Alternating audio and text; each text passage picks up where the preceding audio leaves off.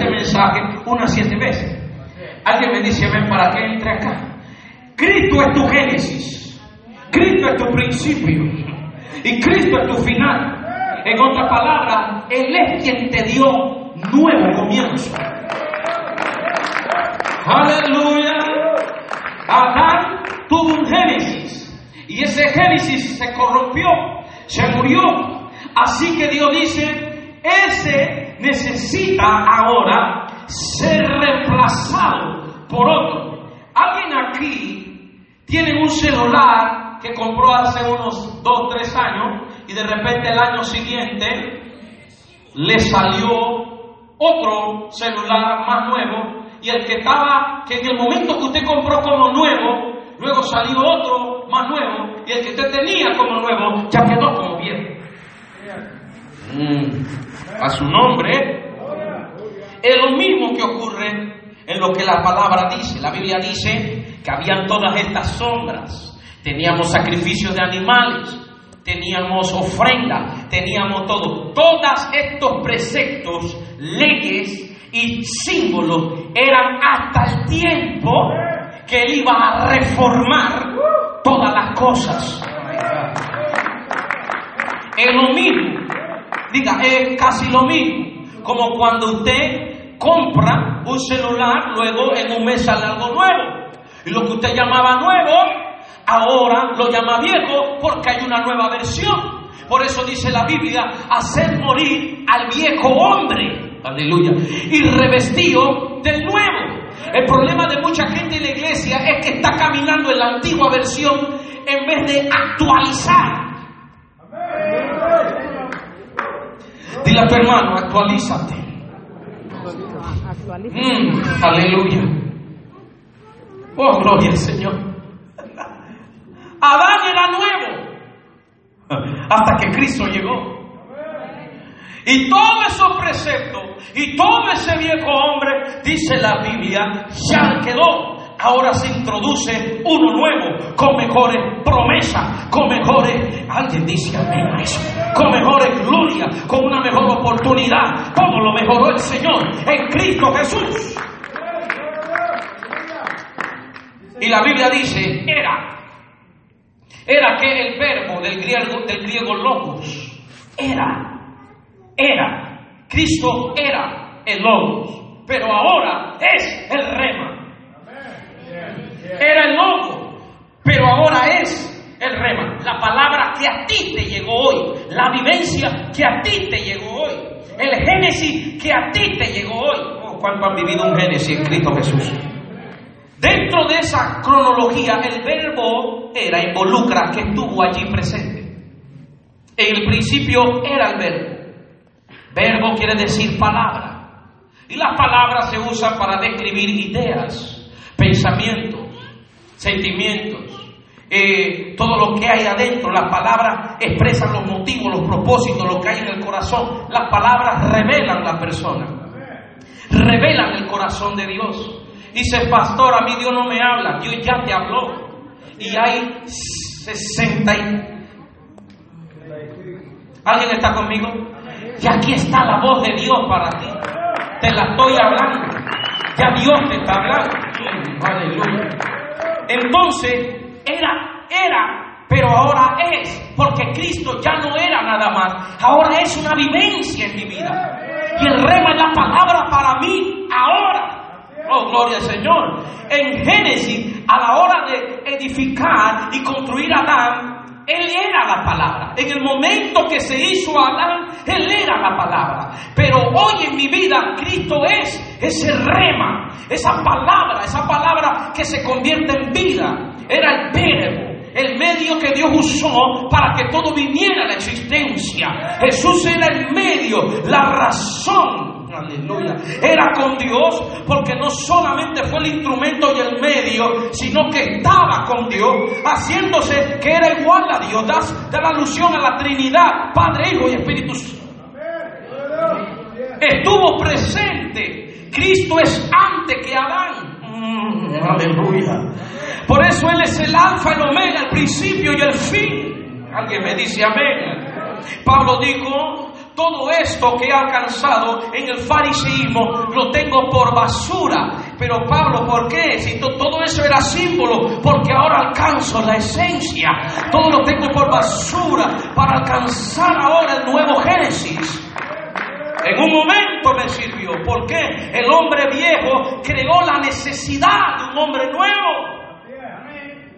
Por un momento nos encerramos todos, como dice la palabra, en muerte. Nos encerramos todos en pecado, en condenación. Y al estar encerrados en ese hombre viejo, en la condenación, ahora surge la necesidad de un Salvador. Surge la necesidad de algo nuevo. ¿Alguien está conmigo? Por eso hay que darle gracias al hombre viejo, porque el hombre viejo le dio paso al nuevo. Pero ahora hay que abrazar al nuevo. Hay que abrazar al nuevo. Ojalá no confunda a la gente. En todo principio, usted va a encontrar tres cosas. Número uno, usted va a encontrar los códigos originales de todo lo que se va a convertir esa cosa. Nadie aquí es engendrado hoy y mañana ya se le sale barba. Toma un tiempo, toma 9 meses para formar todo lo que va a ser de sí. Pero en la semilla que se fecundó, en esa semilla que se unió, ya dentro de eso, ya viene toda la nariz que usted va a tener, el tamaño que usted va a tener. Es que desde el Génesis ya se sabe, ya está metido adentro en todo lo que usted se va a convertir. Aleluya. Así mismo sucede en nosotros en Cristo Jesús. Cristo está en mí. Oh, aleluya. Y Él me va a hacer conforme a Él. En Él está todo lo que yo me voy a convertir. Número 2, en todo Génesis está el potencial encerrado, no desarrollado. En todo Génesis de Dios, todo lo que Dios tiene, en la semilla, en los peces, todo lo que Dios creó, ahí está encerrado el potencial. El problema de nosotros es que tenemos miedo a tantas cosas, o no nos atrevemos a hacer las cosas. Pero si la iglesia se enterara del potencial que tiene, esta ciudad y las naciones temblarían. ¿Por qué razón? Cristo es poder y sabiduría de Dios, la esperanza de gloria, el anhelo ardiente de la creación. Eso está en mí, no está en el espacio, no está en el ambiente, está en ti. Suéltalo, déjalo que salga. Dile a tu hermano, suelta al Cristo que está en ti. Mata al viejo y suelta al Cristo. Oh, gloria al Señor. Y dentro del Génesis está el plan maestro del Creador. Diga, un plan maestro. No todo está desarrollado en todo principio. De todo lo que tiene vida en la tierra, la ciencia le llama el ciclo de vida. Nace, crece, se reproduce y muere. Eso es para Adán, no para usted. Porque usted nace, crece, se reproduce y sigue viviendo y sigue viviendo. El ladrón viene para matar, hurtar y destruir, mas yo he venido para que tengan vida y... Alguien está conmigo, vida en abundancia. Oh, alguien está conmigo. El que está en Cristo tiene la vida y la vida eterna. Eso le pasó a Adán porque él tiene la vida la vida biológica. Usted no, usted nació en Cristo Jesús. Usted crece en Cristo Jesús constante y usted se reproduce en discípulo. Pero el que cree en Él no ve la muerte. El que tiene a Cristo no ve la muerte. Él dijo, yo soy la resurrección y la vida. El que cree en mí, aunque esté muerto, vivirá. Aunque esté muerto, vivirá. Si esto no te emociona, hermano, tú estás dentro del antiguo. Mejora la versión. Actualízate. Alguien está aquí. ¿Por qué le hablo esto? Porque Cristo se convierte en el reformador. El más grande reformador o la más grande reforma no la hizo Martín Lutero. La más grande reforma la hizo Cristo Jesús.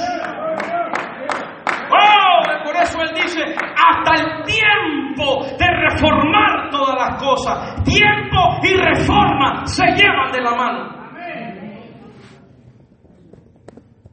Una marca el momento de accionar, la otra marca el proceso de transformación.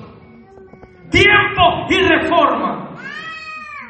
La palabra reforma se divide en dos. Reforma, del prefijo re y forma morfo, forma.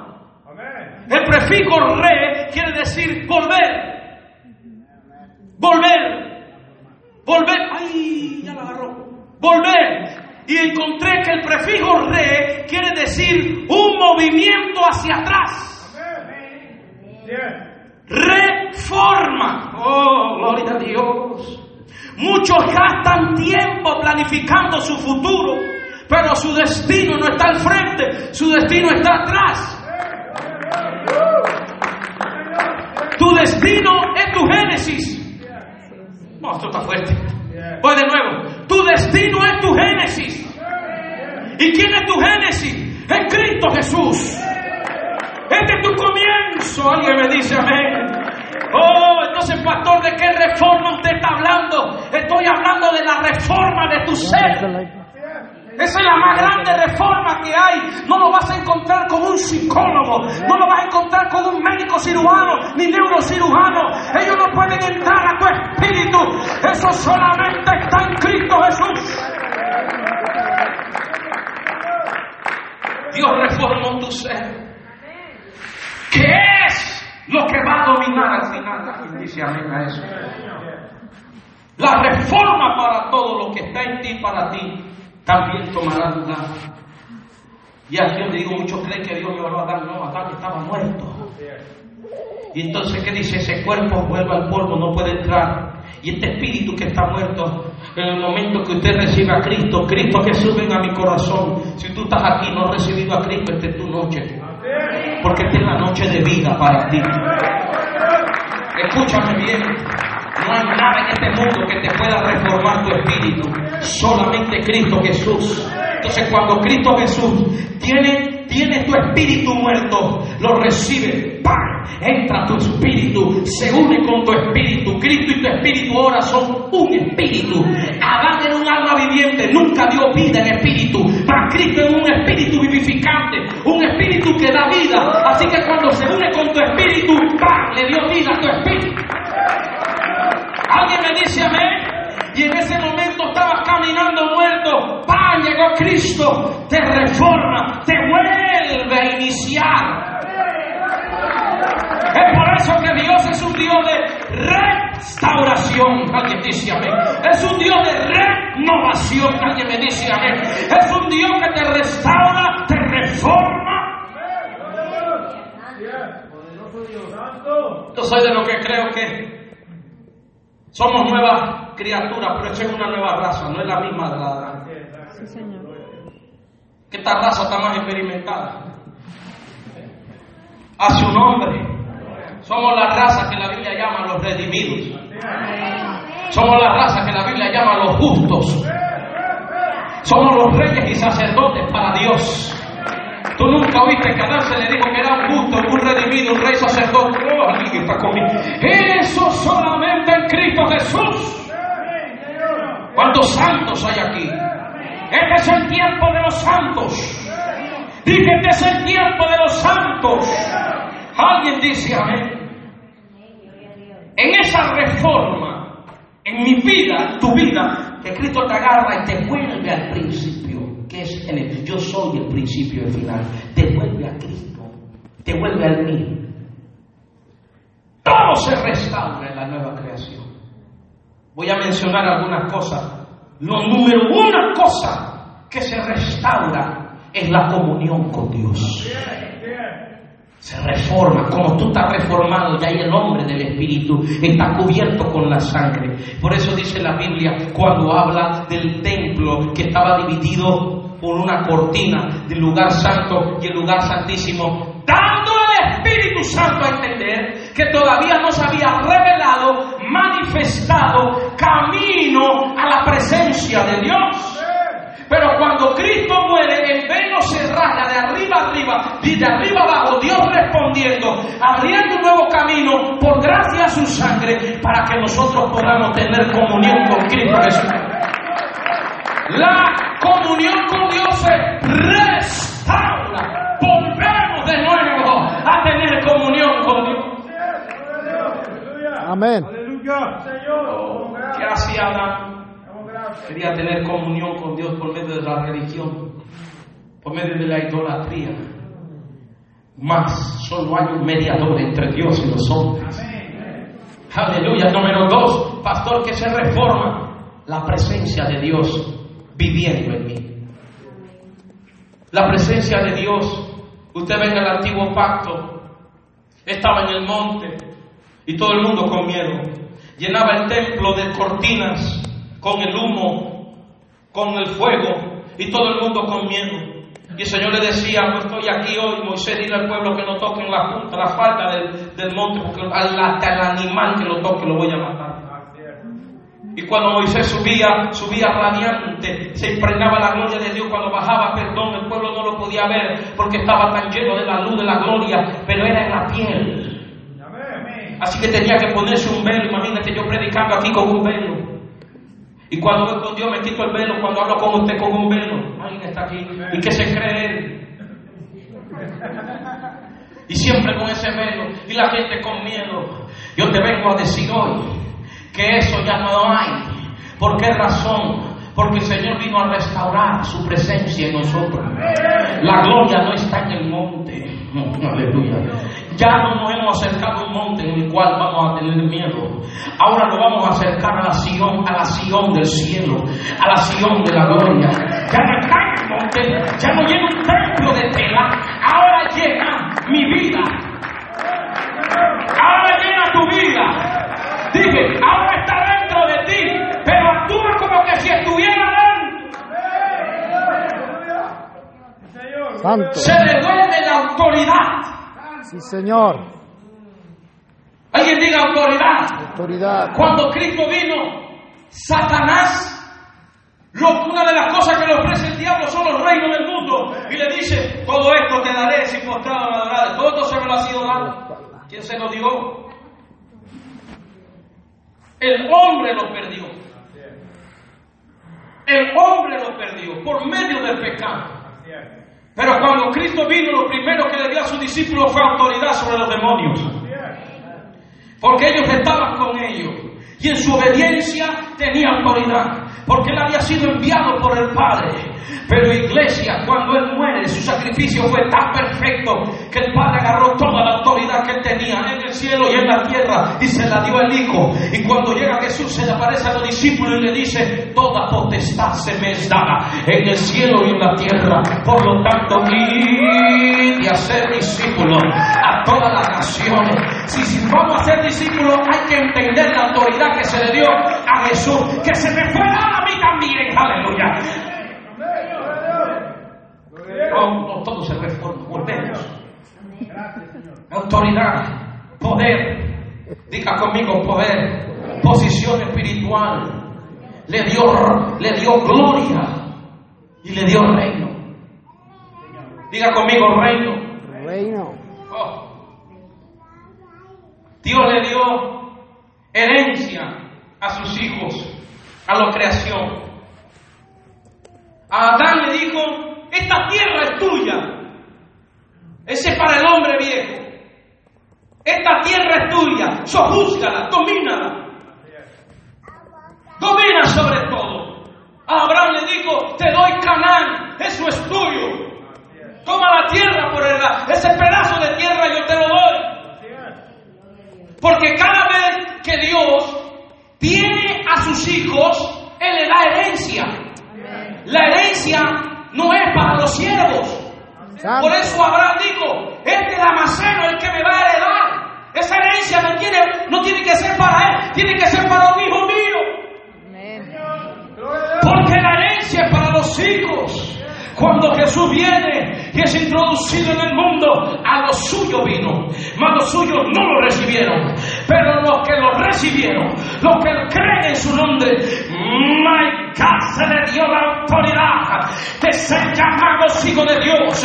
Y si soy hijo de Dios, también soy heredero de Dios.